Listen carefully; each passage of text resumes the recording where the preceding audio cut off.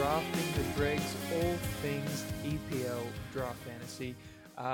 You're with the boys here today. My name's Isaac. We've got Mick, we've got Gilby, and back with us this week after a bit of a scandal broken by Gilby. We've got Dave. How you doing, Dave? You feeling okay?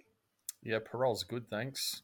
Oh, good, lovely. Because Gilby, you had a bit of news about Dave, potentially bit of doing a bit of drug testing, maybe some performance Yeah, well, I mean, enhancing there's drugs. been a lot of people who've been required to pass some tests recently for other things, but Mm. my mail is Dave was being required to pass other tests as part of Oh. his isolation, but I don't know if that can be revealed publicly at the moment. It's definitely not performance enhancing. We'll get to that later, but yeah. Oh, not good at all. Sorry to hear that, Dave. It would have been better if it was, obviously, but never mind. Look, we've got a lot to talk about this week, but it would be remiss of me to mention our social media.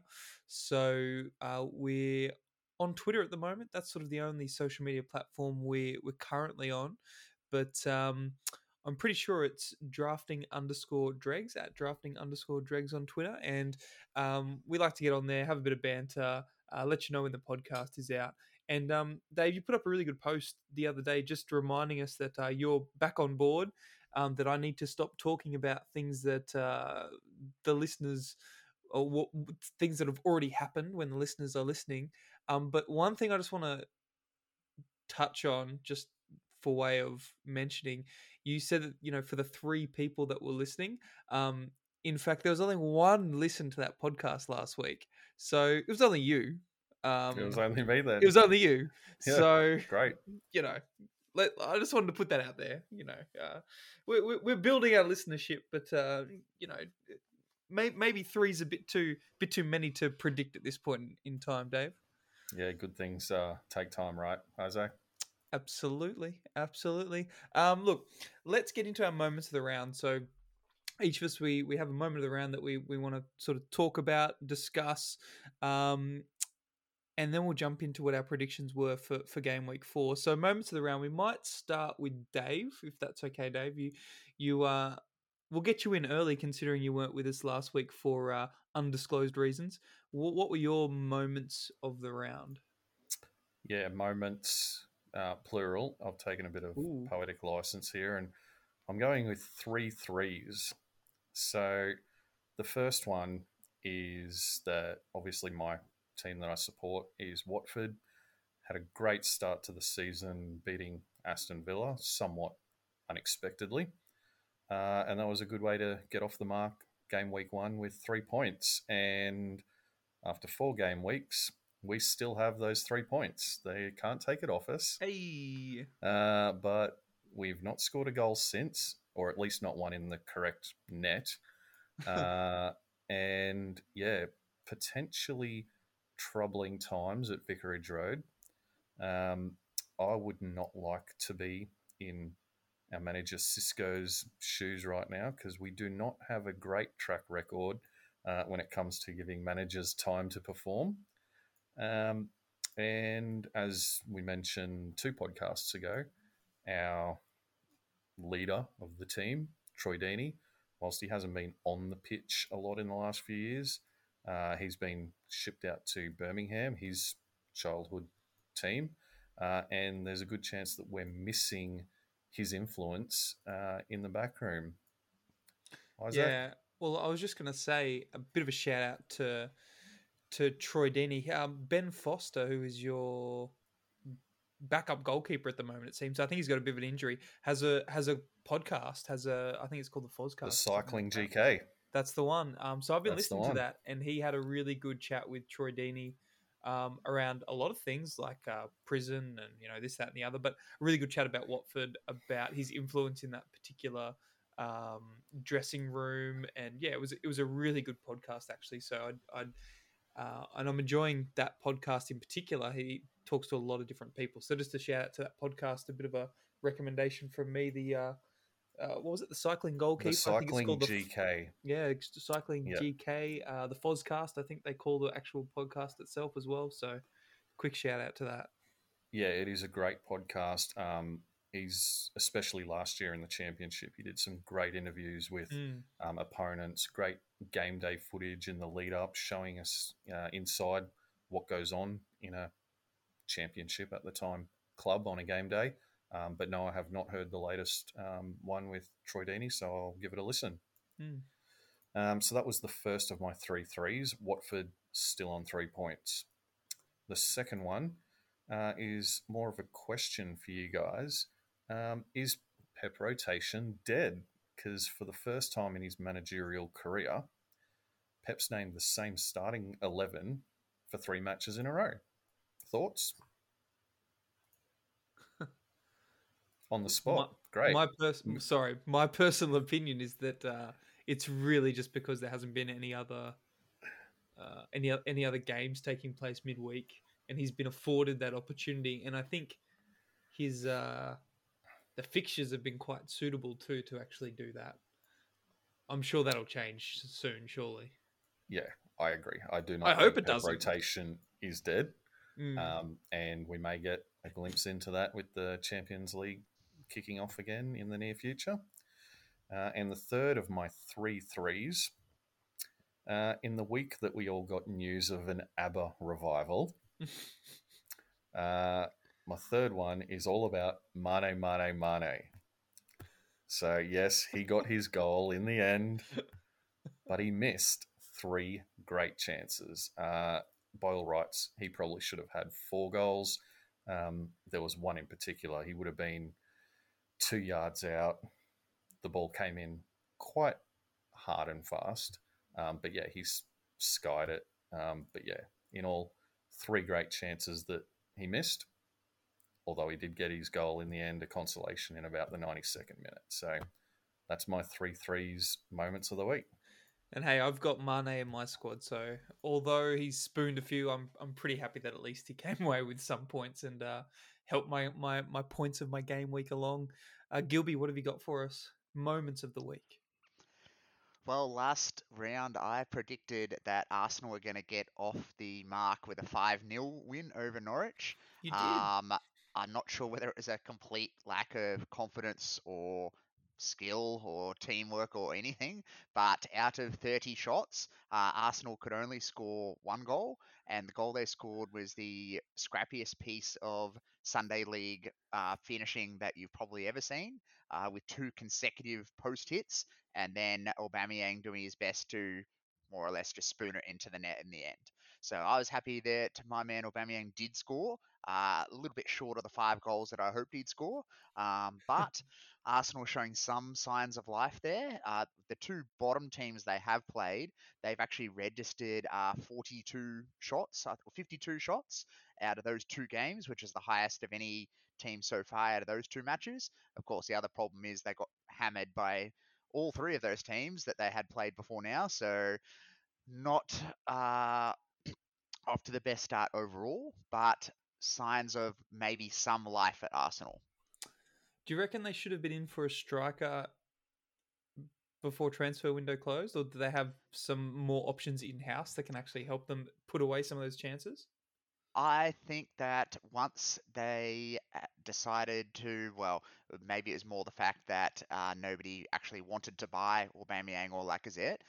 If offers had come in for one or both of those guys, they may well have sold, but I don't think anyone wanted them, particularly anywhere near the wages that Lacazette and Aubameyang probably would have been expecting. So once they kind of had to keep them, I think that they're probably going to have to be their strikers, at least for this next few months until January at least. But when he has played, Martinelli looked very good. I thought he may well be one of their players for the future. And I know I had Nketiah at different times in last season as well. Mm-hmm. I've liked the look of him. I think he'll be very, very good.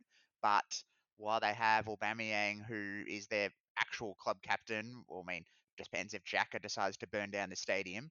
But Aubameyang is their actual club captain. So I think he's 31 now, and I think he would be on somewhere in the region of 300,000 a week. So that's going to be real hard to shift until the end of his contract. So I think that's why I went with Aubameyang. I was like, if Arsenal are going to score, he's going to have to be the man that is scoring. So I'm hoping their revival, semi-revival for one round at least, kind of continues a couple more weeks. Yeah, it's going to be really interesting. I actually heard that Arteta has come out and said to the media that the past 10 days have been, quote, his best in football. So obviously, with the international break, there's been a break, and they've been under huge pressure. They haven't had the results or the actual play that anyone expects of an Arsenal team. But yeah, it sounds like the classic case of you always learn more when you're losing than when you're winning. And yeah, it actually sounds like Arteta's over that international break had time to see who in the dressing room is really up for the fight and who isn't. And sounds like he may have got some direction, but yeah, they're in big trouble still. 1-0 over Norwich doesn't really instill any confidence in me, but we'll have to wait and see what Arteta does from here on in. Will actually look fairly decent defence as well, where they actually could start Gabriel and Ben White together. And obviously, with their coronavirus dramas they had in the first couple of weeks, it didn't help them at all. And then, of course, they did play terribly anyway. But yeah, I mean, I'm hopeful, which is why I kept Aubameyang. So yeah, I mean, I definitely do rate Arteta higher than maybe a lot of Arsenal fan TV does. So I think it's definitely not over for them yet. Very nice. Hopefully, some good results are coming. I know they've got good fixtures coming up. So, anyone who might want a bit of a speculative waiver into their team might be looking for some Arsenal assets. Mick, moment of the week. What have you got for us? Mine can only be one game. We spoke a lot about him last week, but Manchester United 4-1 over Newcastle. Most importantly, key guy, should have been the number one pick. Ronaldo getting two. I'm sure we'll get into it a bit more later, but pretty much I think it shows there was rumours he wasn't even going to start. He would come off the bench, straight in, played 90 minutes. Bruno didn't, Mason Greenwood didn't, Jadon Sancho didn't. So I don't know whether that was just a statement by Ollie, but I think it's pretty confident Ronaldo's going to play a decent chunk of minutes. He won't get rotated as much as people seem to think he will. So that's my moment of the week, and I'm sure we'll talk a bit more about that again after. Oh, absolutely. I think that's going to be a good topic of discussion for us. And to finish up this little bit, my moment of the week, it'd be remiss of me not to mention Palace's 3-0 flogging of Tottenham. You know, I was lucky enough to watch the game with Nathan, who is in our league as well. He came over and we spent the evening together watching that fabulous game. He was not impressed. I absolutely was. Date night. Absolutely. Yeah, that's right. That's right. And look, it was the best I've seen Palace play in a long time, actually, even before the red card, which we'll probably talk about a little bit later as we look into some squads.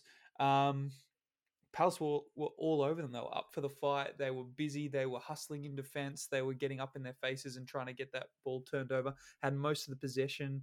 And the big thing for me, and I suppose the moment for me, was our brand new striker, Edouard, who's come from Celtic with big raps, off the bench, 28 seconds in, scores the fastest Premier League goal on debut of any player. So that was really impressive.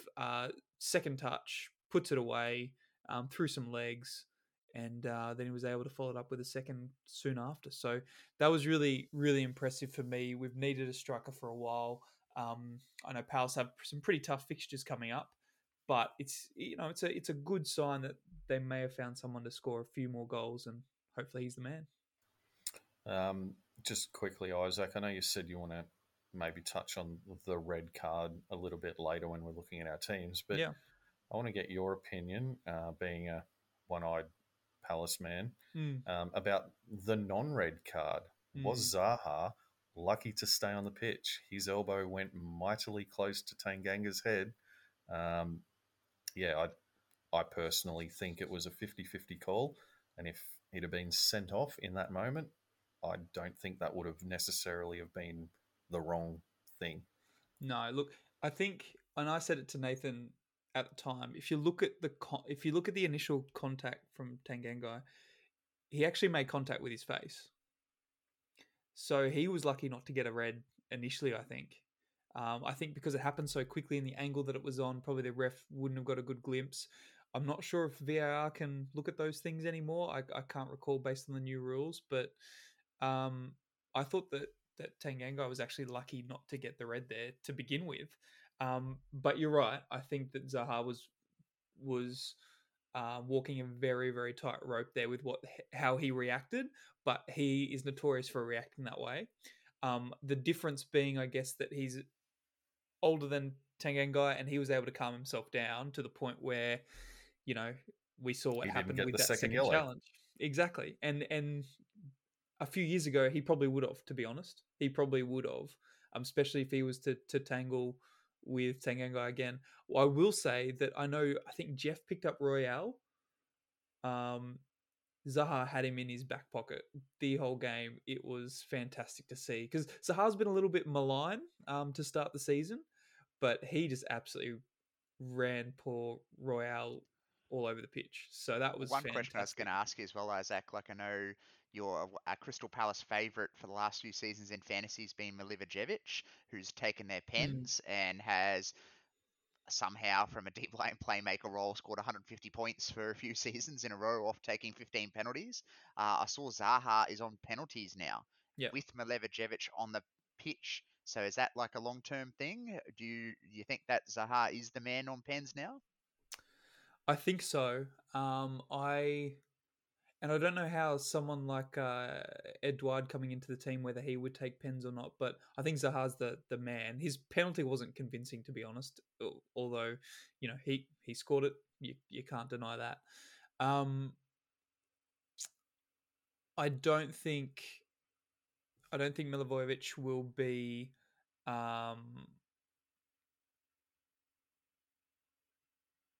hold on, sorry guys.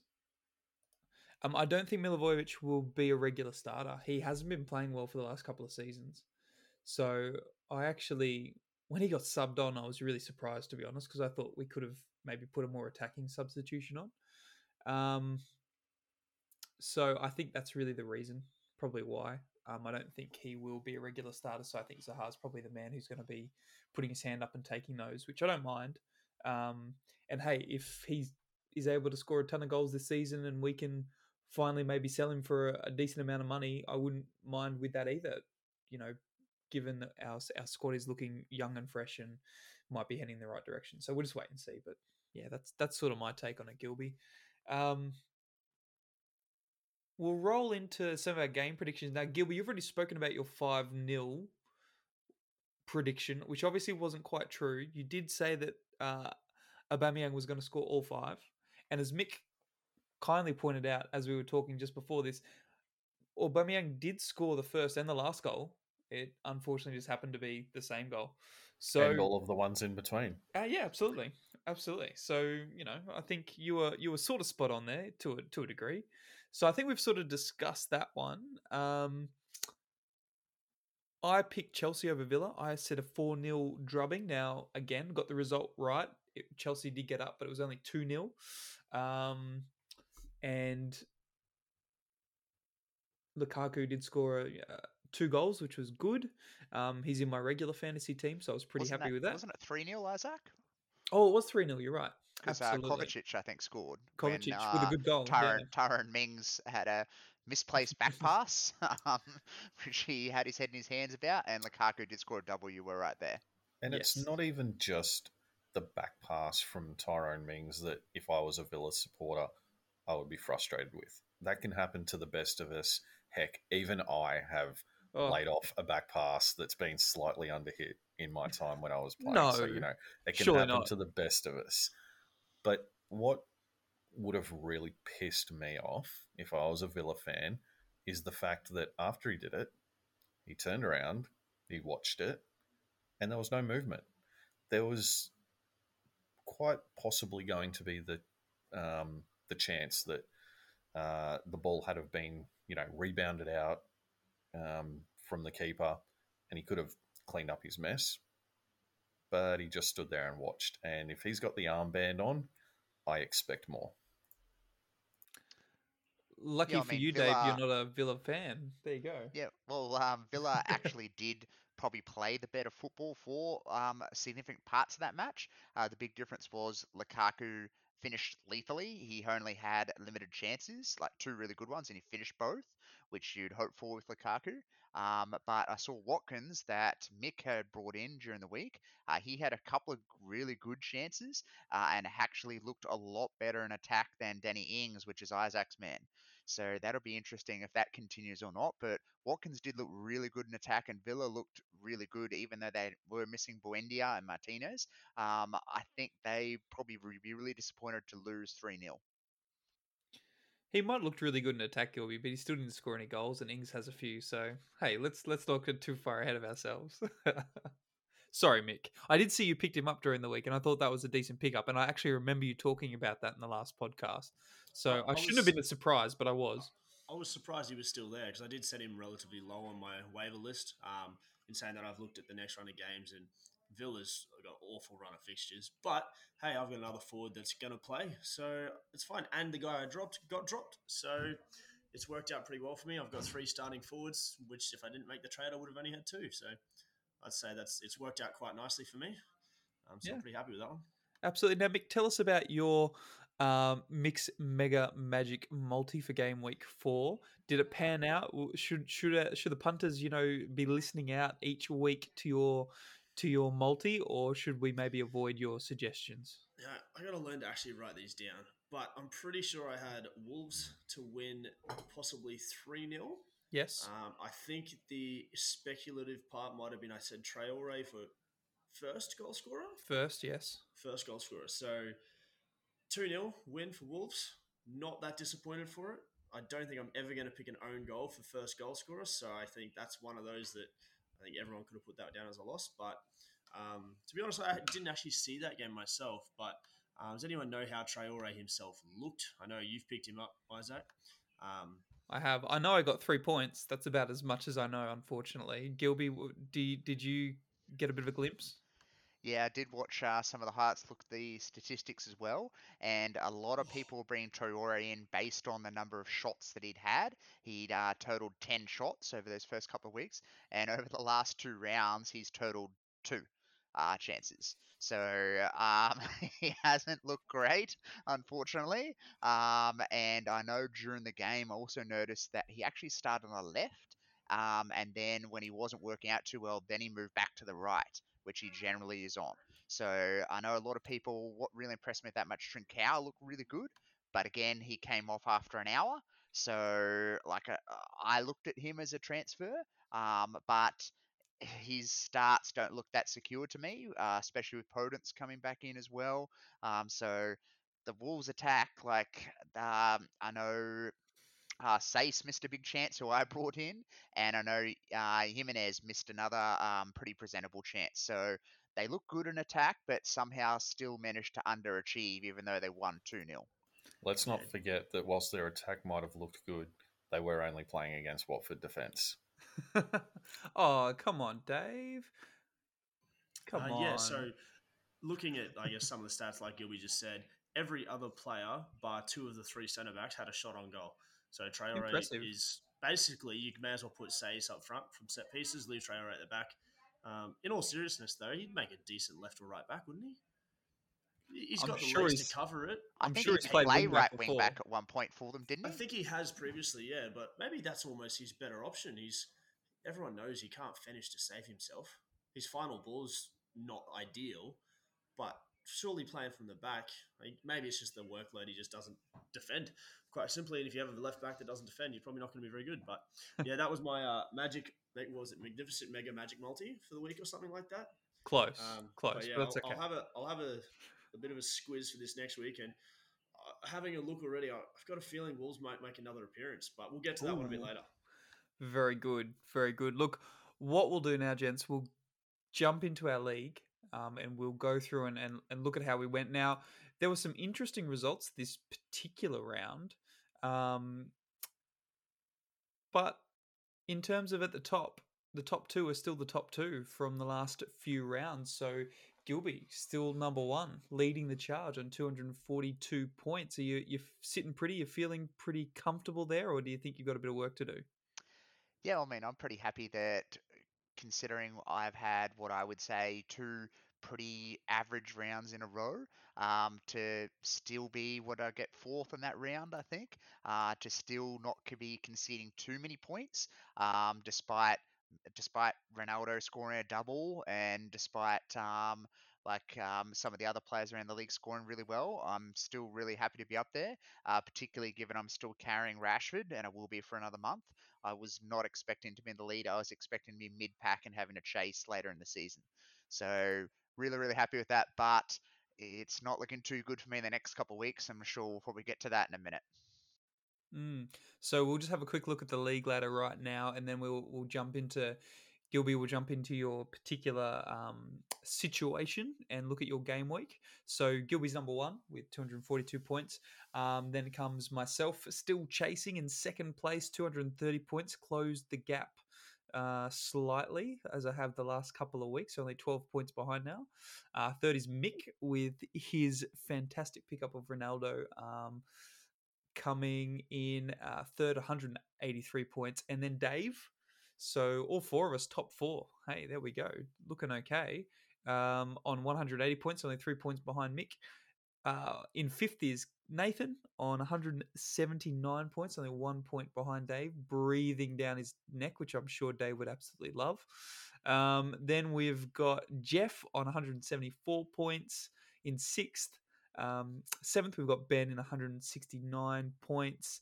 And then in last place is Dan on 159 points. And we'll talk a little bit about Dan's round maybe toward the end, because it's a bit of a doozy, unfortunately, for Dan. But Gilby, you had 46 points in the round. Now, what saved you? Because you said you came fourth and it could have been a lot worse, as you sort of mentioned before. What sort of saved you this particular round? Yeah, well, I mean, the defense really looked really good for me in the end. Even though as Pilaqueta came off the bench, I was cursing Tuchel's rotation again, and I thought this is not going to be good at all because I really needed some support back there. But he came off the bench and delivered a late assist, which was really good. So I mean, across my back line, I got two shutouts with Kufal and Sace. I was hoping Sace would score, but he missed his chance. Dyer coming off early, injured, was a little bit of a blow, but I think that actually scored me an extra point because I think he may have scored 0 given that Spurs went down 3-0. So that actually kind of worked out okay. Fernandez absolutely launching a bomb into the top corner from 30 yards was great for me. I really needed that. But yeah, across the board, then my top scorer was Aubameyang. So he kind of came through for me. I was hoping for more, missed a few chances which he probably should have got. But as I kind of intimated just before, the main painful points was DCL not playing at all, and then Everton coming out after and confirming he has a broken toe and that he's going to be out for 3 rounds. So they did say 2 to 3, but what I think they'll probably do is he'll miss all 3 rounds and then come back after the international break in October. So that is going to sting with the he started really well this season, so that's going to hurt. And then, of course, the other one that's really going to hurt is I was really hoping Antonio would continue his form as a top scorer in fantasy and contributed -1 with his red card. So that stung big time considering my striker's been so good for me so far this season. But my defense kind of saved the day with Fernandez and Aubameyang's help. I got a couple of questions for you, Gilby, which I'm interested in because I'm chasing you, so I'm keen to see what you think here. But firstly, a comment: Antonio, he'll miss the next game, but that may not be so bad because it's against United. So he may not have scored too many points there anyway. So hey, it might be a little bit of a blessing in disguise, freshen him up for his good fixtures that he does have coming up. But I just wanted to quickly make mention of a couple of players. Firstly, being Dyer with his injury and potentially with a few more injuries and people being out for Tottenham. Do you look at offloading? And then the next one as well would be Tielemans. Now, I raised my eyebrows when you made that draft selection. Leicester are doing horribly. Tielemans is getting the sort of points that I expect Tielemans to get for you. Is he one that you're finally considering getting rid of? Are there better options in the free agency? Yeah, well, you've basically hit the nail on the head. The two areas I'm looking at to move on, I will be probably looking at a defender and a midfielder. I was planning on moving out Jota because I thought Firmino would have sealed his starting spot by now. But with Firmino pick up his injury, it's looking like Jota may be worth hanging on to. And I know from watching the match or watching the highlights of the match, as much as it may have helped with Mane, a couple of the chances that Jota delivered were to Mane. He proceeded to fluff, so it may I have kind told of him to do that. yeah. Well, it probably cost you more points than it cost me, so I'm not too disappointed by that if Mane misses it. So anyway, I'm but quite happy for both Mane and Jota to provide no points, no attacking returns. I'm yeah, okay with that. I bet you are. So that is probably something I'm looking at because I'm thinking that with the issue as I've got up front, I'm probably going to be forced into playing either five at the back or five in the midfield, which means that I'm going to definitely I can't afford to carry Dyer, I don't think, so I'll be moving him out and bringing in a defender. And Tielemans is one I've still got faith in. He's an Oh, old football why? manager he's an old football manager favorite of mine. And but Oh. what I will say is when I've had a look at who's available, I'm thinking there is enough value available that I would be prepared to move him on. But being the last person on the waivers, I'm not prepared to give away who I might move for because I think that a few of those players won't be available by the time they come around to me. Oh, come I do on. like you just mentioned there you might be playing five in midfield. Seems like a strange option to carry Rashford for 5 rounds and then drop him before he's played a game. Because I'm assuming, well, if you're playing five in mids, he's gone. But I was going to mention that if you got Antonio missing this week, Calvert Lewin missing this week, Rashford missing, Dyer potentially suspended, you want to keep Telemans, something's got to give there. So unfortunately, you can't play two goalkeepers, but maybe you wish you could. Yeah, no, that's what I was looking at. I was like, do I bite the bullet on that? Like looking at some of the fixtures and looking at who's available. I'm thinking my faith in Tielemans is probably going to have to wait a while. And even if I do, the trick that some have used, like Isaac used with his mate Greenwood, of dropping him and then still having him available the next week. I'm thinking if I do keep the faith in Tielemans, he probably will be available for me because I don't think anyone else will rate him. But we shall see on that one. But yeah, I will be looking at the transfers this week for midfield and defence. And I there's think obviously also my good mate Ismail Assar that's in your midfield there. And whilst he is, the current heartbeat of the Watford team, it's a pretty weak pulse at the moment. It's got a bit of a heart murmur there, but I did see that he did provide one really good cross across the face of goal that I was hoping King would do a better job with, but couldn't quite get there in the end. But yeah, I mean, as you say, I've always been a big fan of having the main outlets of weaker teams because I know that if the fixtures are good or if that team does score a goal, it's more than likely going to come from them. So one transfer move I really debated, which I kind of kicked myself for not doing a week earlier because he did score. I debated dropping Tielemans for Trossard, and Trossard did deliver the winner Ooh. for Brighton. I did strongly consider that, so he is one of the ones I'm looking at the moment. But there's a few midfielders there that I'm pretty happy there because I'm thinking that even if a few other people want to go midfielders, there's still be at least one of my targets there. I heard that Brownhill put in a really nice cross once as well, so maybe he could be on your target list, Gilby, if that's the sort of thing you're looking at to keep players. Well, I mean, I was going to see what you thought of your old friend Gallagher, who's been looking really good. So Hmm. that's something I'd be Well, potentially looking at. I was wondering what you thought of Gallagher as well. Well, I had this question for Mick because he was, and I love giving Mick the opportunities to talk about West Brom, considering they're not in the Premier League anymore. Because I love bringing the fact that they're not in the Premier League anymore. But like his performance over the last couple of weeks has been outstanding. And I don't remember, and I don't remember seeing these performances from him last year at West Brom. Now, that might have been because I wasn't watching them as much. So that's why I wanted to ask Mick, are these the performances we're expecting from Gallagher? Is he going to be continuing to hustle and bustle and get in the box and have opportunities like he sort of is now? Or like, what's your take on it? I mean, he played a very similar role for us last year. I think the biggest thing is just the quality of the people around him. I guess Palace look at the fact that they've been in the Premier League for how long now compared to West Brom, who've been up and down twice in the last 4 years. Ever since they beat Watford in the playoff final. Yeah. Oh, when was that? But yeah, I think particularly at a really strong end to the year last year. I think it was. I mean, he's a Chelsea loanee. I'm assuming he's still on loan for you guys, Yep. so he's still a Chelsea player. He is, yeah. And I mean, it just shows the quality that we had him last year. Yes, we might have got relegated. Off the top of my head, I wouldn't know, but it wouldn't surprise me if he got close to our Player of the Year. There wouldn't have been many that would have been much higher than him. So he was there, but I think he's one thing he's done a little bit better is he drives well, he presses really well, he's lots full of energy, and he runs out the full 90 minutes too. It's very rare that intensity drops through, but I think he's getting into even better attacking positions this year. He scored a few, particularly towards the end of the year, off the top of my head last year for us, but they were mainly coming back out from a corner where he's sitting at the top of the box and he's just hit this nice low curling shot into the bottom corner or a scuffed shot on the turn type of thing.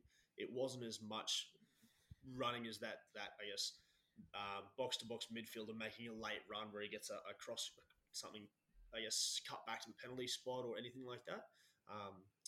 So I think, but I was just having a look before, and I think from the expected goals chart, he's in the top 4 or 5, I think. So the positions he's getting into, or at least the chances he's getting, are second to none, basically. There's not many that have had better chances, and I guarantee you they got those that have are your Liverpools with Mane, who's squandered a hell of a lot, your Salahs, your eventually, hopefully, your Ronaldo's type thing, but all of those top echelon that you'd expect to be taken in the first round, that guy like Gallagher, I'm pretty sure undrafted and possibly still undrafted. Yep. Wouldn't expect him to sit around there long because especially after those last couple of performances, he's not exactly going to get dropped now. Maybe he might be still there after this next week because they are playing Liverpool this week, which could be a bit of a barrier, Gilby, for you wanting to take him. Yeah, no, I did have a look at that. Palace don't have a convenient run of fixtures. They kind of alternate a lot. Like they have like a couple of hard matches, a couple of easy matches. Like they don't have a run of like 5 good ones in a row. So that definitely could reward players that may be prepared to punt on him. Because I read Vieira afterwards came out and said, yeah, he was really happy with him and he expects him to score goals this season because he really wants him to continue providing that drive into the box. So I'd be looking for him to continue in that role as playing. And on a sideline, I actually did type in West Brom Player of the Season to have a look for mixed benefit there. And in 2020, it was Mateus Pereira. And in 2021, it was Sam Johnston. So that was your last couple before that. And then going back a bit further was Ben Foster in 2017 and 18. So you've had a goalkeeper 3 out of the last 5 seasons. Makes sense. Unsurprising, really. And I mean, Pereira's not with us anymore. Found that interesting. I know this is Premier League. He's not here, whatever. But I was just about to ask you to stop, Mick, so I'll give you this little bit of leeway. He's gone over to the Saudi League, which was a really interesting transfer because I would have expected another Premier League team to be in for him because I think the same thing as Gallagher. You put the right pieces around him, he could do a job for a team. Even a kind of like West Ham type Everton. Obviously, Everton have recruited really well, which we'll get to in a minute as well. But that type of team could really have used a guy like that. But I guess wait and see. It's all about the money. It's all about where the money's coming from, Mick. So, that's the unfortunate thing in that situation. 100%. And I think there was a little bit of rumour as to why he got sold so quickly as well. Apparently, the way we got him might have been a little bit dirty, supposedly. So one of our general manager or CEO, not long after that came out, stepped down. So I dare say they were very quick to try and get him out to get the money back so they could get him off the books. So I dare say that's why when an offer came in, they said, yep, straight away. Allegedly, Your Honour. You don't want to go making allegedly. I did say I believe, but yeah. And I like how you went from stood to step down quite quickly. Great job. Well, what are they going to do? Kick us out of the Premier League? It Uh, could get much worse. they Just did that ask to Sunderland themselves. fans. We'll see a Netflix doco on West Brom. It'll be great. I was just about to ask where you are in the championship, but to be fair, I don't care. So let's move on. Um, let's let's move on. Let's go into second place. So that's my team. 54 points this week. So that was third. Was able to make up a bit of ground on Gilby. So now I'm only 12 points behind. So the gap that Gilby had at the very beginning was slowly starting to whittle down, which I'm really pleased with. Taking a look at my team, I think my defense really, really helped me this week. So I was able to pick up good points from pretty much the majority of my defense, which was really really nice. Mendy was able to pick up I think 9 points. Um, Walker and Diaz 6 and 7. Rudiger 6. Unfortunately, I left Dunk on the bench, which would have got me another 8 points, but that's okay. I had a couple of clean sheets in my midfield, so Ben Rama and Traore got me 3 points. Mane 8, Torres 3, so he got me a clean sheet there as well. Greenwood 5, so I picked Greenwood back up from the free agency as a waiver. I was a little bit surprised he was still there, to be honest, because my initial thought was, oh, he's not going to play with Ronaldo playing, but I'd sort of overlooked the fact that he'd scored 3 from 3, and that obviously they're down Rashford, so he's a pretty good shout still at this point in time. It's something to manage moving forward, but at the moment I'm pretty happy. And then my forwards really didn't do too much. So Bamford 2, Ings 2. Um, Leeds versus Liverpool isn't a great fixture for Leeds. I think there's a stat that sort of talks about Leeds when they're versing top 6 teams, they're pretty rubbish. They're far too open because they are so attacking, and Bielsa doesn't look to, try and change his tactics there, which is interesting to see. But I was able to pick up some pretty good points for my 54, and pretty happy with how my team's running at the moment. It'll just be a matter of moving forward with Greenwood. Um, and maybe Traore, for example, maybe Ben Rama, exactly what to do there in the midfield. So we'll just have to wait and see. But I'm catching Gilby, and I've still got a bit of a gap between me and third. So pretty happy with that, Gilby. Yeah, no, my main question would be, you've kind of carried Ihan Nacho up till now, and he hasn't mm, really looked like cracking it. So is your mate Edouard looking at a transfer into your team? Definitely an option after that showing. Against Liverpool, not so great. And like you said, Palace don't have a good run of fixtures, but if you can pick them at the right time, I think they could be a good shout. Um, Yeah, look, I think there's only really a few strikers who are worthwhile at this point in the waiver. I can't recall all of them off the top of my head. I think maybe Adams might be back Dennis in. is still available. Dennis, yeah, or Dave's mate. maybe it's Nah, Armstrong that's back in. I, Yeah, Armstrong's not available anymore. Okay, I mean, we'll get to my team later, but yes, striker, definitely on the cards, and Dennis is not one of them. Josh King looks like he's going to be the first choice centre forward at Watford. Dennis still started, but he was out wide, and I'm not certain that's where his best position is. But yeah, yeah, Quite possibly it was Shea Adams that I dropped for Watkins that might have mm, been put back in that you're referring to. yeah. I But think again, he didn't start this week. no, They but he played was on Nathan international Redmond. duty as well, so Yeah, I'm they wondering if played maybe it Nathan was that. Redmond up top.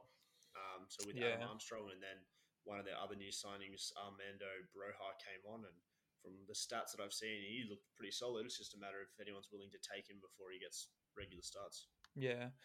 Look, at this point in time, um, I can't understand how Iheanacho's not playing with Leicester doing so poorly. I don't get it. I don't know what Brendan Rodgers is doing. He was so good last season. He loves Barnes, I know, but Barnes hasn't been effective. When they go two up the top, they're a different team. So I think I mentioned last week I've got a decision to make there. I'm probably happy to maybe hold on another week and just see. But at the same time, if there is a couple of strikers available, just to make sure I'm getting points there, it may not be such a bad shout. But I think the penny has to drop at some point, and he's got to start playing Iheanacho. So He'll definitely start playing him the week after you've dropped him. Yeah, definitely. Hence why I'm just going to keep holding on to him. So chances are he won't play for 38 weeks. Well, it was your transfers last season that I probably did know. win you the title in the end. So it'll be interesting to see whether or not this decision will come back to bite you one way or the other.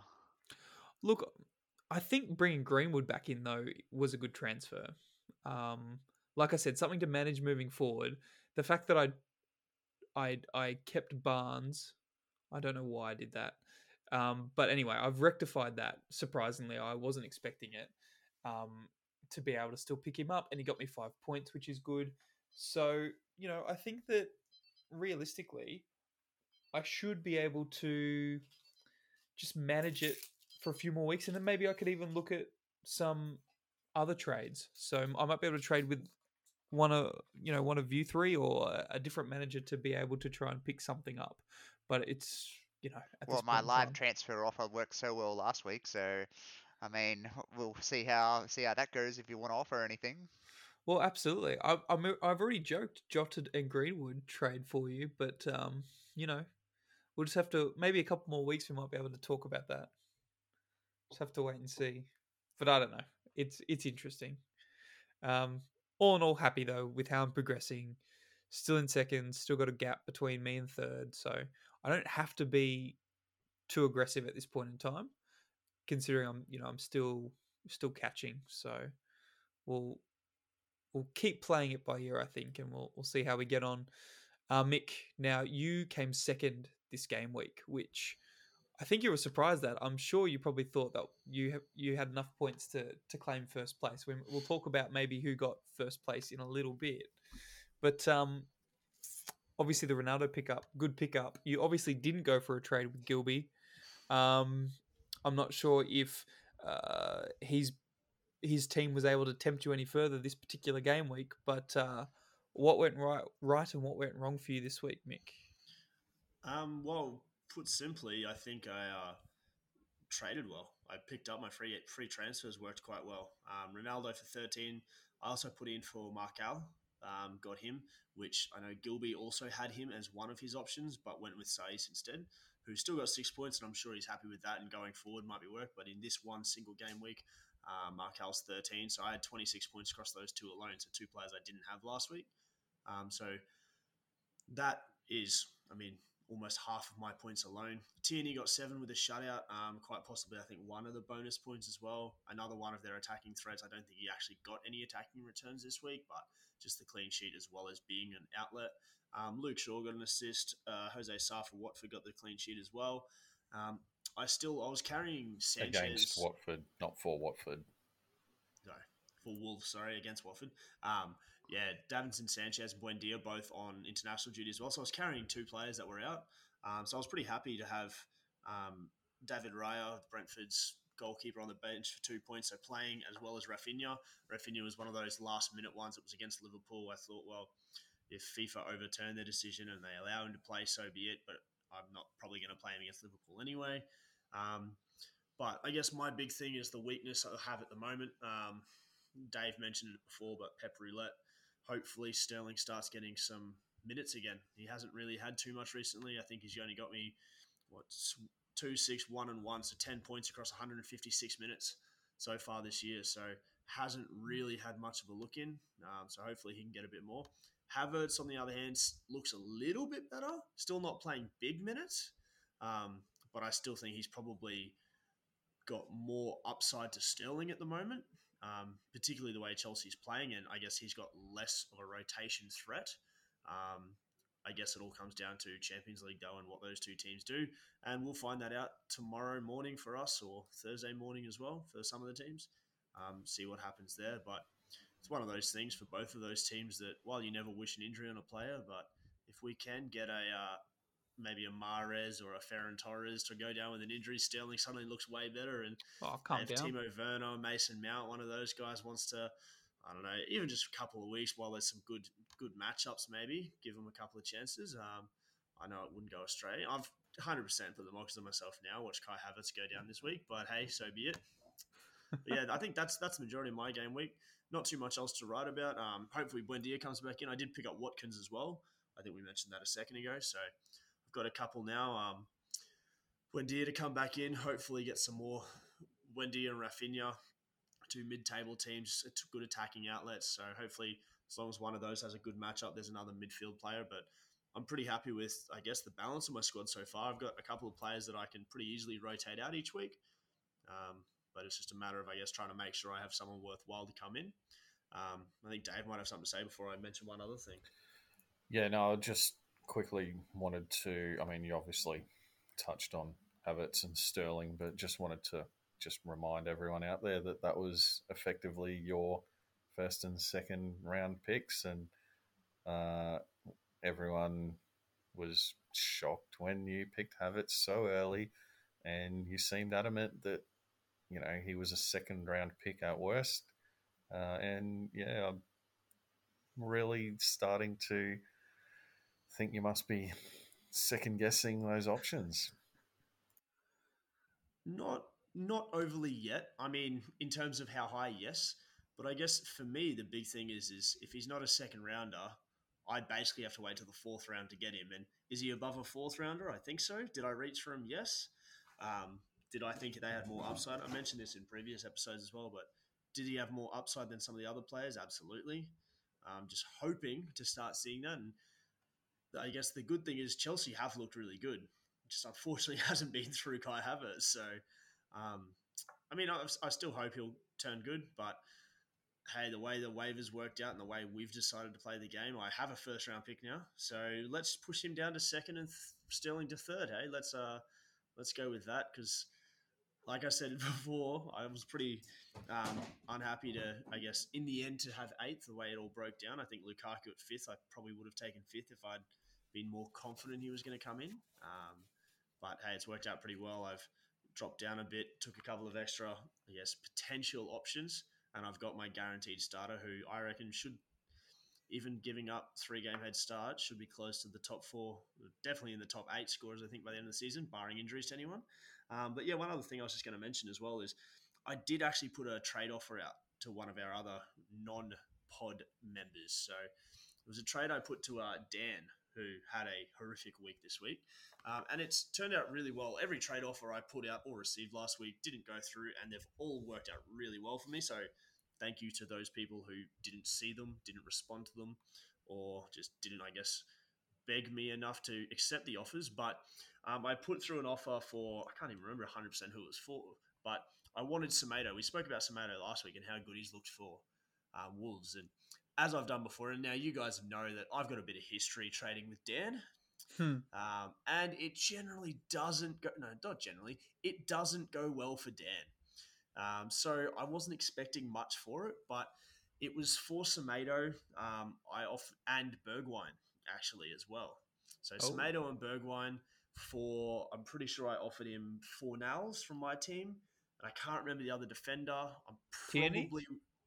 I don't think it would have been. I think it might have been one Sanchez, maybe? Either Sanchez. It could have even been Pinnock. Someone like a low throwaway. And I did it low purely ball. as a... Yeah, 100%. Low ball. Didn't expect much. It was more just to put something out there and also to see how the system worked.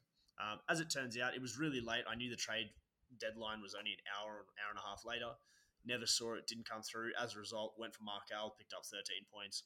Everything worked out really well for me. But yeah, just thought I'd mention that it got thrown out there. Pretty happy that I've got the equivalent just on the other side of the pitch, that Semedo might have had a couple of good chances, but Markel's got the points so far, so I'll take it. No, very nice. Look, did you mention you picked up Ronaldo? Did you mention that? Oh, I don't know. We might have to do another segment on it. Okay. No worries. Look, I think if your top 3 draft picks, as we'll call them now, all play to their potential, you're going to have a screamer. But we'll just have to wait and see how that pans out. Now there's a big if in there. I know, massive if. Now let's move to Dave. Now, Dave, you're in 4th place, so we're all of us are in the top 4, which is fantastic. Expected. Yeah, expected. Absolutely. Maybe the order a little different, but expected. How's your team going? Now, you managed to get 42 points this week, which Reasonable in the draft game, absolutely. There's not Obviously a lot to having, write home about here, isn't there? Isaac. Really? No.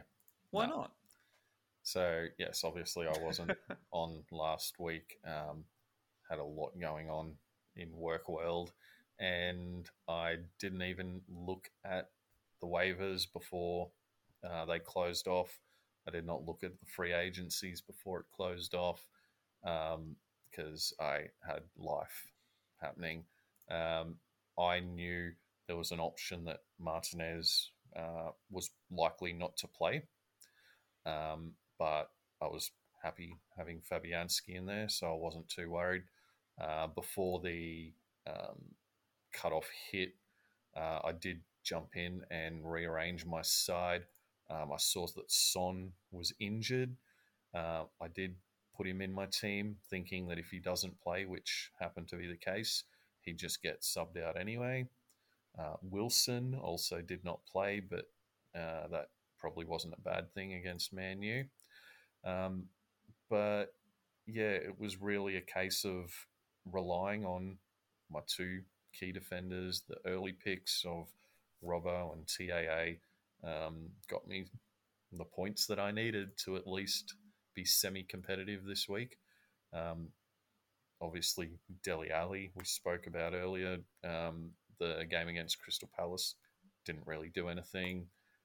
There was no Son, and Tottenham obviously missed that direction.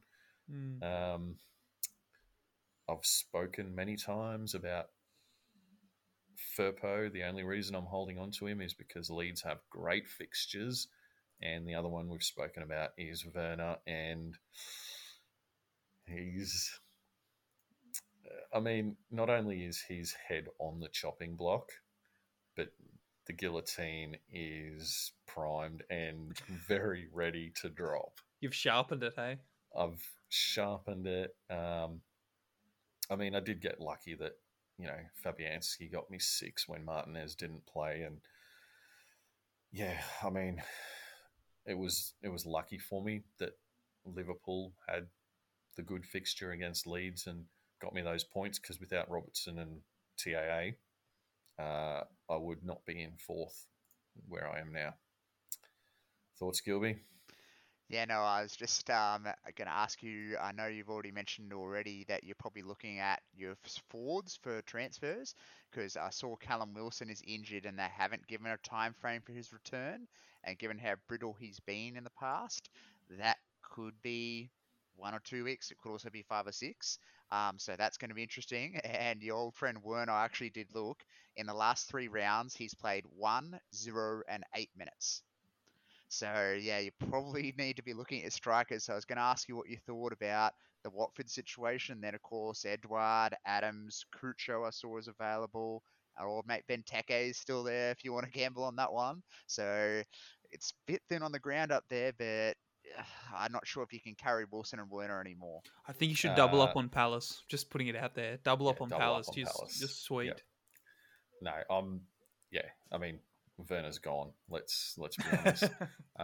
He's out. I don't see him. I've got a suggestion. I've got a suggestion about the Werner. You trade him with Dan. Absolutely. Why would you not try? Yeah, that's a good point. He will so want to pick him up, being a Chelsea player. Come on, do it. Who's Dan got in his team? Hold on. Who cares? Already. Back up. Well, maybe that's incentive to handcuff the one striker and the guy who will never be striker. Yeah, that is an option that I hadn't considered. I do need to look at. Dan's got Mopay and Jesus, who he'd be willing to trade. You can do that. Yeah, I believe in you.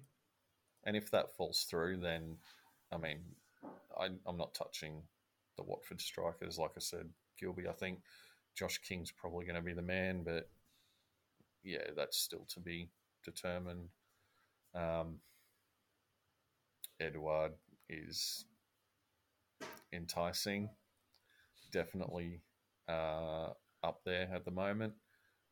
But yeah, we'll see what I can do between now and Thursday before Dan and Ben and Nathan and Jeff have had a chance to listen to this. Well, we know Nate's just going to go for Wang, or based on his name, so Yeah. that's one off the board. And he's one that he was one of my speculative picks in the redraft last year. So I did notice that, he came on, scored the goal, and played really well again against Watford defence. But yeah, he's an option as well. I just don't see him displacing Jimenez. So yeah, all in all, obviously Son will come back in. I'm going to hold on to Wilson. Martinez is coming back in. And I just pretty much blanked everywhere except for Liverpool defenders. So, it was a bad week, but it was one that I kind of predicted I was going to have, and I'm not too down about that. No, fair enough. Look, I think there's opportunity for you to make a few changes and pick up a few points. For me, it's just you did a good job just having 11 players who scored points this week. Like, it could have been all sorts of disaster for you. So, and at the end of the day, every single one of the 8 of us is going to have weeks where things come up and life gets in the way, and we're not going to manipulate our team the way we want. So, hopefully that's my one for the season, and I've got it out of the way and over and done with. No, fair enough. Look, let's talk about a few other managers just before we move into game week 5. I wanted to quickly discuss Nathan, because he was the round winner with 59 points. Pretty good score, all things considered. Was able to move up a few places. Actually, a lot of places, because he was coming dead last. So he's been able to move up from 8th to 5th, which is a fantastic effort with 59 points. Now, his is interesting for a number of reasons. He was able to pick up some fairly decent points through the waiver. So he was able to get Gray and Doucouré from the waiver, which are 2 pretty handy pickups. And if I'm honest, I had them as well to replace Barnes if Greenwood was taken. And I spoke with Nathan afterwards, and it seemed as though maybe Greenwood was at the top of his list, but he didn't know how the actual to sequence them, which probably doesn't surprise many of us. But it sounded like Greenwood was his number one option. So but all in all, given Everton's run of fixtures that are coming up, Gray and Doucouré are both pretty good shouts. And what's scary about that is he still has De Bruyne, who hasn't played a minute, so he will pick up points. Firmino's injured. Now, he's not a prolific point scorer, but, in a Liverpool team, he will pick up some points here and there. And, he's got Jimenez, who will score at some point, and hopefully we'll get on a bit of a run with these good fixtures as well. So his team is looking fairly decent at this point in time. Like, he's got potential there to do some good things. I suppose the issue being he's got triple Everton at the moment, and can their run last? Can their good run of form last? That's a big question. But I think Gray and Doucouré were 2 really good pickups for him this week, and obviously they fired and got him some good points. So I know that Gray has scored 3 goals, and what a lot of people have seen in the statistics, he scored 3 goals from 3 shots on target. So generally, that would indicate that he probably can't keep that running, because he has finished really lethally so far. But I mean, as you've said, like, he's looked really good so far, and Rafa's been really impressed with him. So yeah, I mean, he definitely had an upgrade there with his old team anyway. So yeah, well done. And yeah, just touching on Doucouré, so obviously a former Watford player. I saw quite a bit of him over the past few years. He's definitely in a more attacking role this year. And yeah, regards to Everton on a whole, you play the ultimate gamble of bringing in an ex-Liverpool manager, got them to the Champions League, and bringing in someone like Benitez across that divide. And there's been from what I've seen, obviously, we're on the other side of the world, but the amount of media that we do get through TV or the internet, the backlash hasn't continued since the season has started. So they've got the results, and Benitez has them on side. So that can only benefit all of their players, Gray and Doucouré included. Well, for me, he's the perfect manager for that squad. If you look at his time at Newcastle, for example, he did such a good job with that team where he had no money to spend. He got everything out of them. Now, arguably, this Everton squad has much more potential, much more talent. They still didn't spend a lot of money this summer, but they brought in people who, on the cheap, who can do the job that's required, and he's going to get absolutely everything out of them. Now, they're not going to be up there, looking at Champions League places, but, they might be able to sneak into Europa or at least go on a cup run or something like that. I don't know, but he's the right manager for them. I think it's a really, really good signing by the Everton board to bring him in, although, there was a bit of backlash to begin with, but great signing. And the last thing I'll mention just around Nathan is, as Mick would probably have guessed, he's still a little bit dirty that you've picked up Ronaldo, which, you can understand considering it's a first round draft pick. And at the time he came into the game, Nathan was last, but we'd made the decision earlier. You no regrets around that, Mick? Still happy with how that all went down? I don't know. I'm taking offers again, but I don't know. They got to be pretty good. I'm not sure. Well, knowing Nathan, he probably won't offer anywhere near what he should, or he'll offer money. So, It's with Nathan, it's monopoly money, and let's face it, he's pretty frugal with his monopoly money. He's very frugal, absolutely. Oh, look, I was having a chat with him, and he's just saying, he was upset because he felt like he had a legitimate player getting Ronaldo, which you can understand given where he was. But he had a good game week, so maybe that will suffice him for the time being. We'll have to wait and see. Look, the last manager I wanted to talk about really quickly is poor old Dan. Poor old Dan, down in last place. He's at the bottom, and do we see a way of him climbing back to the top, Gilby? Is there an opportunity for Dan to ascend into the number one position and be the winner at the end of the season? Well, I mean, Lukaku's playing like a potential Golden Boot winner. So if he plays the transfers well, there's definitely opportunities there for him. You've got a pick and stick striker like Lukaku, so there's definitely opportunities there. But I mean, it was a real low light of a round, with the three real low lights being transferring out Jorginho for Saul, who did not play well at all, to say the least, and got hooked at halftime. Tanganga doing his best clothesline impersonation on Zaha and pick up a -3 for him. And then Semedo missing two one-on-one chances. So it could have been so much better.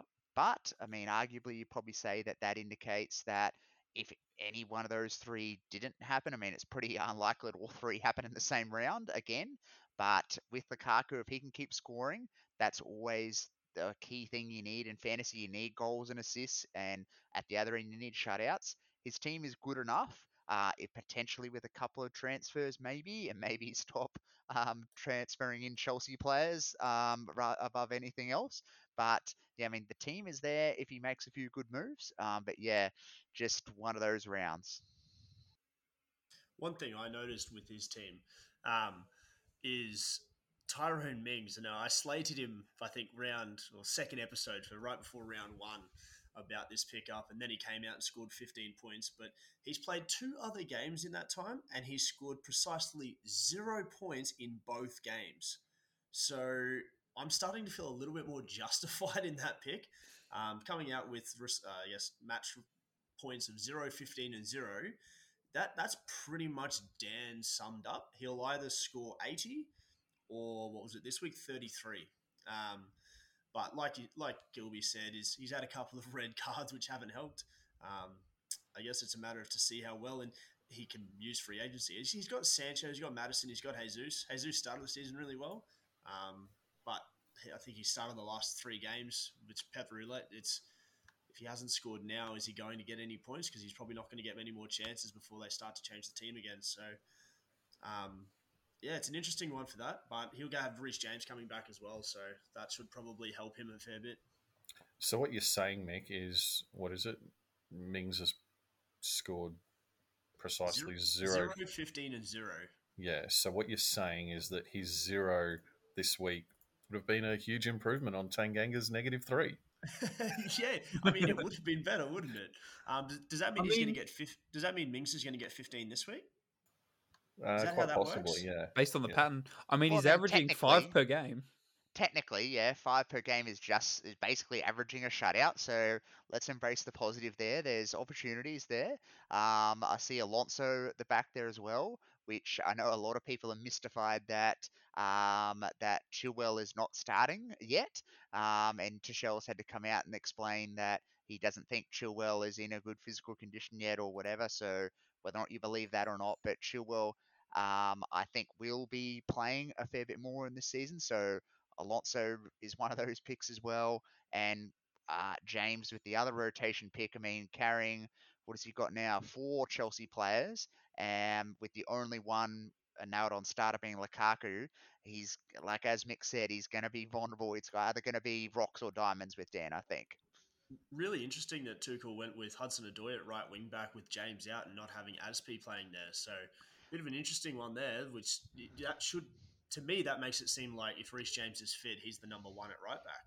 We'll just really quickly, we're all like Sunday league footballers here. Hudson-Odoi came close to scoring a goal directly from a corner, which we're all like, that's an old Sunday league favorite, like putting up into the breeze and letting it drop into the far corner if you can. So that actually came very, very close to happening, and the only reason it didn't was I can't remember who it was, tried to clear it off the line, cleared it into his own crossbar, and then it bounced out. So Hudson-Odoi almost produced a goal direct from a corner. That is a dream for Dave, because I'm not sure Dave could actually get it to the goal off a corner, but that's for a different podcast. No, definitely not. Okay, cool. I think you're all being now. Dan is probably one of the 3 listeners that we have right now. So Dan, I say this with much love and much respect. I think you're all being quite kind. I'm really worried about his midfield, to be fair. As we know, midfield is where you have to get the majority of your points. Like, you've got an opportunity to play 5 midfielders. You need to be getting most of your points from your midfield 5.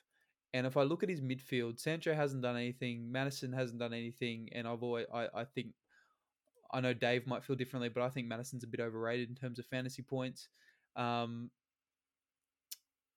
Harrison, yeah, I rate him, but hasn't done anything, and he could be rotated for James, for example. I just don't. I'm just worried about his midfield. I think that he needs to make some trades there to be able to get some points from midfield quickly. Bergwijn started the season positively. He did. But yeah, he's dropped off.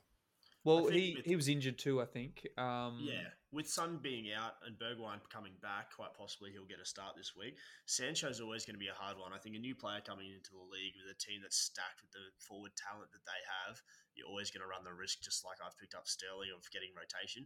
He will score goals. He will get points. It's just a matter of when.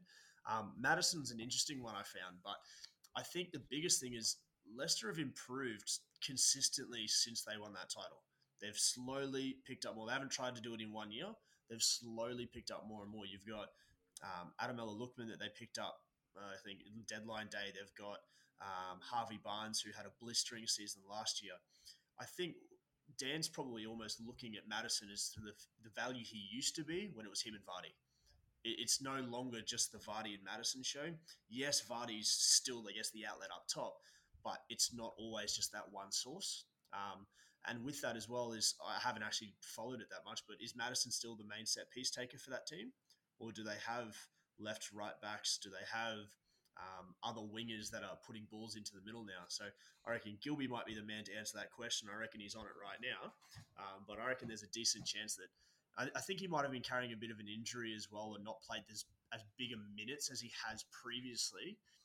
But yeah, I reckon just it's one of those where it's picked based on previous form, not on potential form for this year. And in terms of Sancho, like, I was pretty close to picking up Sancho with my second pick. For me, it was between him and Bamford, realistically, and I went for Bamford, which I'm happy with now because Leicester are coming into a really good run of fixtures. You know, I'm with you. I think Sancho will score points, but right now, like, he needs points now.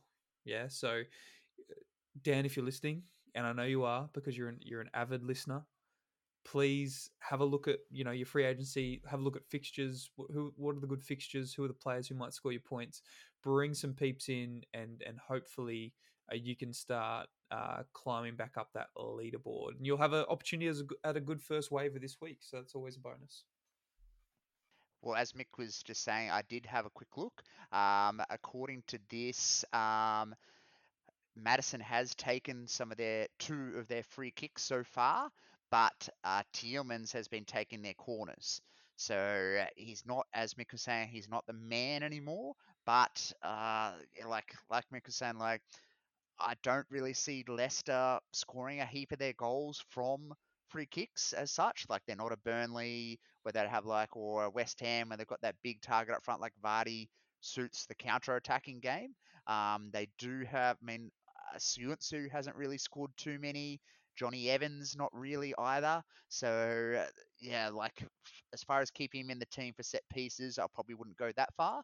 But, yeah, that's going to be an interesting one because it's going to be a hard one for him to give up because he'll be one of those players where you see what could be and you keep hanging on hoping that this is going to be the round, and it'll be one of those ones where you drop him and then he'll score 20. That would be unfortunate for Dan. So, it's about timing, isn't it? And Leicester have Brighton this week. So, you look at that and you think, oh, maybe that's not a tough game, but Brighton have been playing really, really well. They've picked up good points. They're playing a really good style of football. So, could be another tough game for them this weekend. We'll just have to wait and see. And speaking of fixtures, it's probably a good opportunity to have a look at. I'm going to stop you right there, Isaac. Oh, hold on. I was going to as well, but I'll let Dave go. I'm going to just go rogue, go off script. Wow. Because I'm a fan of chaos. Some men just want to watch the world burn. We've got some breaking news, Isaac. Uh-oh. Can we mute Dave? That was just a terrible attempt at a joke. There has to be a mute button somewhere. I think I've got the power. We have breaking news. I have just received a trade offer. Oh, and I would like to respond. Can you please tell us who and live. What and where? I can. You may have guessed, given the fact that Mick said that he was about to cut you off himself. So obviously this discussion around our teams has prompted some thought. Oh.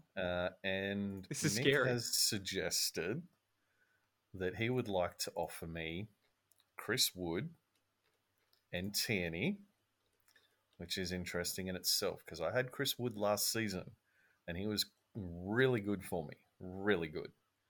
Big fan. I thought he may suffer, much like Ricky from Rio. He's had a huge workload, but that doesn't seem to have slowed him down. There's no low balls here. You're not Dan. No, and Tierney, I know, is one of Mick's favourites. Many left backs in his team, yeah. In return for TAA and either Werner or Wilson. Oh, wow. So interesting. We were talking about, Werner's head is well and truly on the chopping block. Let me just respond with 4 words, Mick. Hold on. Before you respond, can Gilby and I just put something into this just from an outsider's looking in? I'm just wondering if is the 4 words, is the last 2 words, is it yourself? Because I feel like it could be. Now, Mick, along the same lines. That's 1 word, right? Hit us, Isaac. What do you got? I like that he's he's giving you an out, right? He's giving you an out because you know he knows. No, but he is because Werner's worth nothing. You know that. Yes. And so he's giving you two players that are Two worth for something. one. For one. Yeah. Right? Yeah. I think he's being ambitious, which is great, Mick. I think that's fantastic. You might have had more luck with Robertson, maybe. But I love the enthusiasm. I think we all know where Dave's going to go with this, but I think if you put those two together and put the offer side by side, I see merit in it in terms of overall squad balance, but I think TAA is probably just a bit too valuable. So that's my 2 cents. Gilby, what's your thoughts? What I think Mick may have done, like he has reached with TAA, I think we can agree that, definitely. But I think he's seen an opportunity given Dave's weakness up front, where he doesn't have. I mean, Tony has played and almost scored a goal from halfway this round as well. But given how weak his forwards are, particularly over the short term, having a banker like Wood in there would be extremely valuable. And then Dave could go, right, well, yes, I'm giving up TAA, but I've still got Robertson. So I can see where Mick may expect Dave to put a bit more thought into it before telling him to go the proverbial. But it'd be an interesting one. I'd be interested to see if Mick was to change it live to Robertson, would that get the offer more across the line? Well, I'll give you some explanations to why I did it. So I looked it up.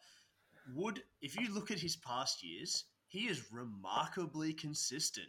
He has scored in the 130s the last 3 years. Now, TAA across the last 3 years has averaged 183. So I figure I'm looking at 50 points to make up there. Now, like Gilby said, I'm trying to fill a hole in your team to help you, but obviously help myself at the same time. You're so generous, Mick. I think Dave is going to tell you to fill a hole. I'm well sure it's 3 words, possibly 4 words, depending if yourself is 1 or 2.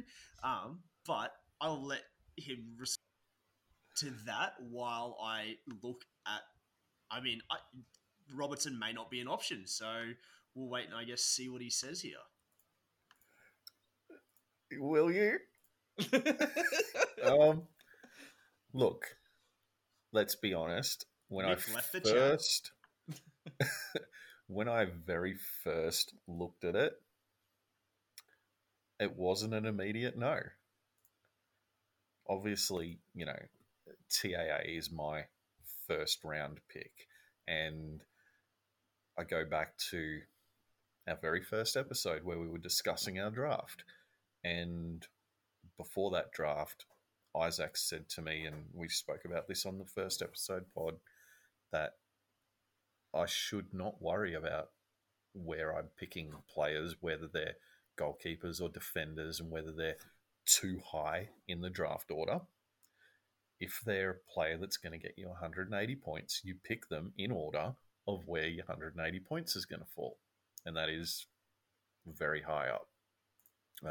Sorry, not my first round pick, but I think he was second or third after Son.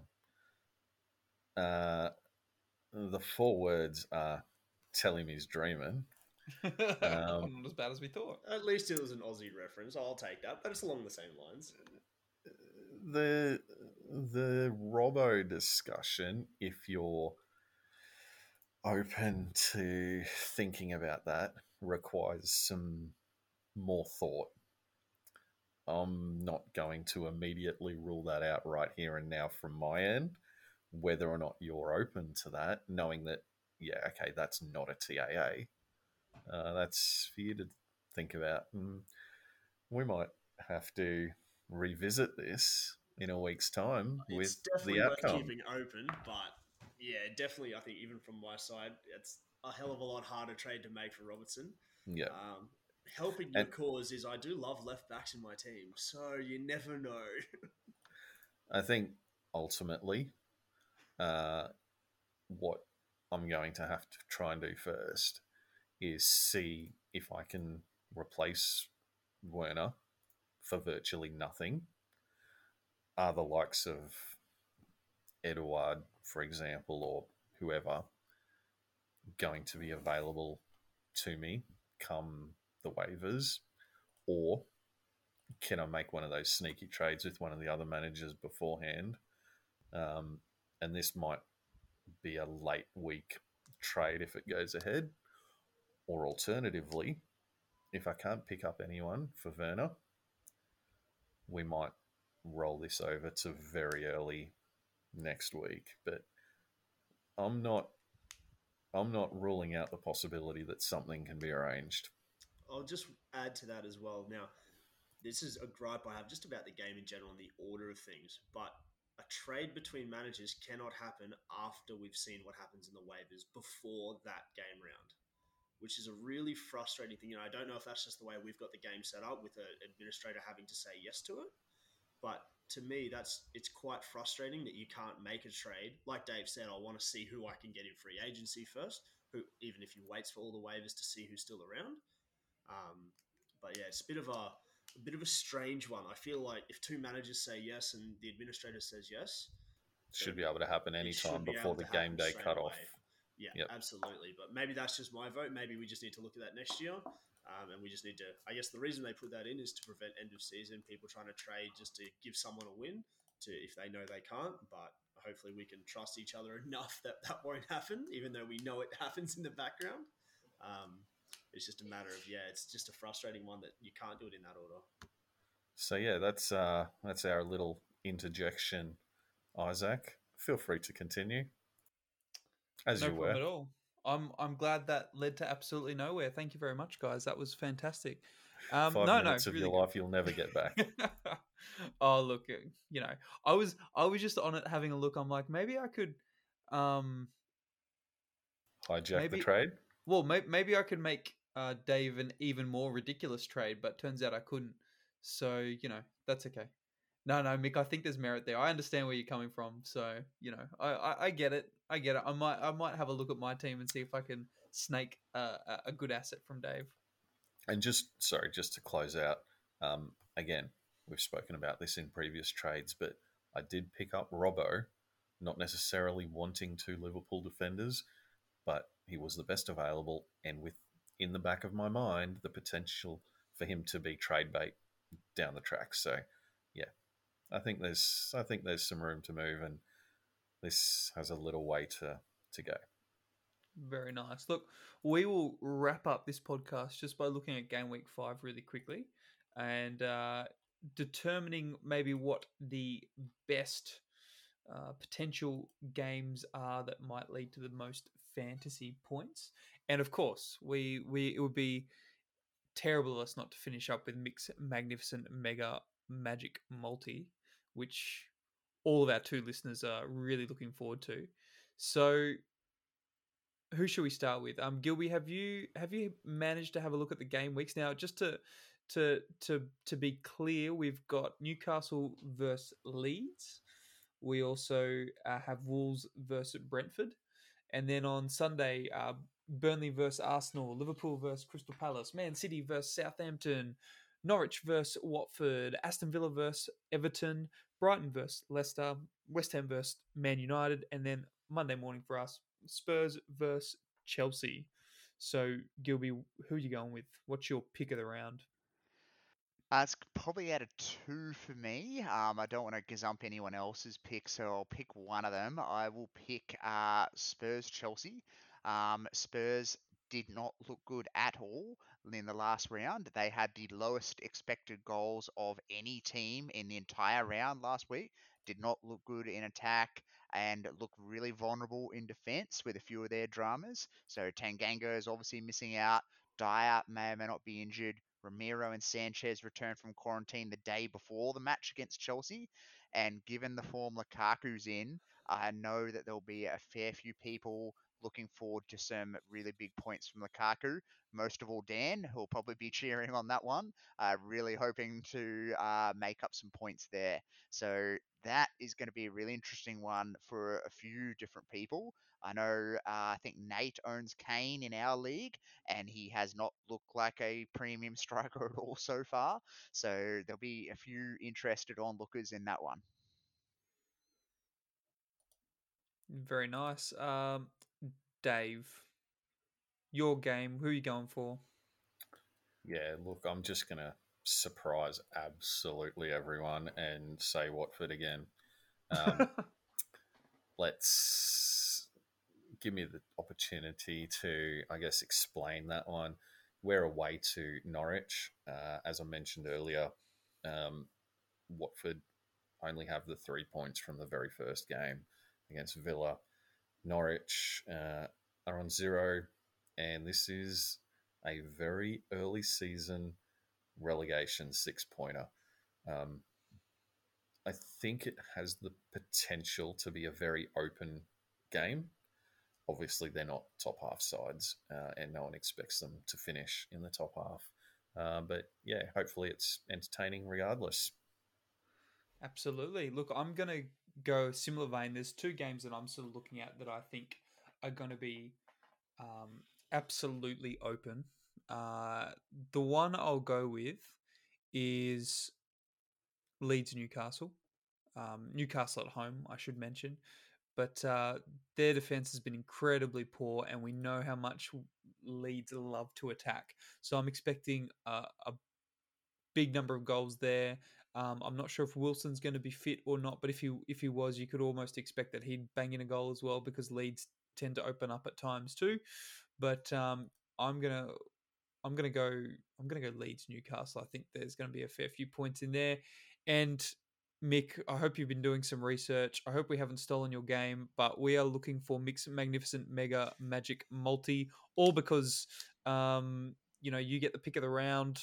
Your beloved team aren't in the Premier League, which we've touched on already. What can the punters expect from you? What odds are they going to get? Is it going to be worth their while this week? Now, firstly, I'll just go. My match of the round isn't the multi game. So my match of the round in terms of fantasy value. Now that's the way you phrased it. So I'm going to go on that. I'm looking at what an interesting matchup would be: Villa Everton. Mm-hmm. Now, it's one that you'd probably look pre-season. You'd go, okay, that should be a pretty close match. There's a solid chance Everton come out and win that pretty easily, I think. And that's without DCL, quite possibly. So Villa have not looked very good at all. The only team they've beaten is Newcastle 2-0. Whereas Everton, you look at them and they've been pretty consistent so far.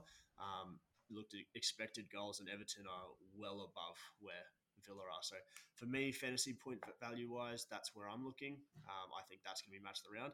But that's not the main question. That's not what you wanted to know. I said before, I think it's going to involve Wolves again, and I think it will. Now, they have Brentford off the top of my head. Yeah, Brentford it was. Those 2 teams, defensively, 2 of the most solid teams in the league, and they're not teams you'd expect. So my multi is a low-scoring affair for this one this weekend. But I think Wolves will have too much. I think Brentford's going to set up a low block. Wolves are going to have to try and play through it with guys like Traore, Trincao, is it Huang? They're going to like to play on the counter-attack, so it's not going to be. There's 2 options here. Now, I have gone for one, but a Jimenez corner, a header from a corner, or a Says header from a corner. But I'm going with, this is the multi, 0-0 at halftime, 1-0 full-time to Wolves with a Ruben Neves outside the box goal. Oh, that's the multi. Wow. Now, unfortunately, you can't predict outside the box goal, but 1-0 full time, 0-0 halftime. Ruben Neves, first goal scorer, obviously, paying a cheeky $75. So there's a bit of value in that one. Again, I've not been around the mark without really hitting anything yet. So I figure 75 to 1. Much like Traore. I only need to get 1 all season to make my money back. So I got another 35 chances after this one. So now remember, guys, make sure you gamble responsibly and don't make any bad decisions. Like following my advice. Yeah, gambling responsibly would be not taking Mick's advice. Yeah, absolutely.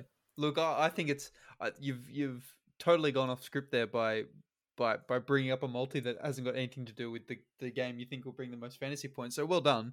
I think you've done a tremendous job there. So we'll have to wait and see whether that pans out. Look, guys, it's been a fantastic chat. It was lovely to have a almost not trade in there. That was out of the blue. So well done, boys. We'll have to wait and see how that one progresses and whether we've got news next week. Who knows? But guys, thanks so much for being with us. And look, we'll convene again next week and see how the league's going and see if anyone can chase down Gilby or if Ronaldo manages to score more points for Mick and move him further up the board. And until next week, have a fantastic week, everybody. See ya. Take care.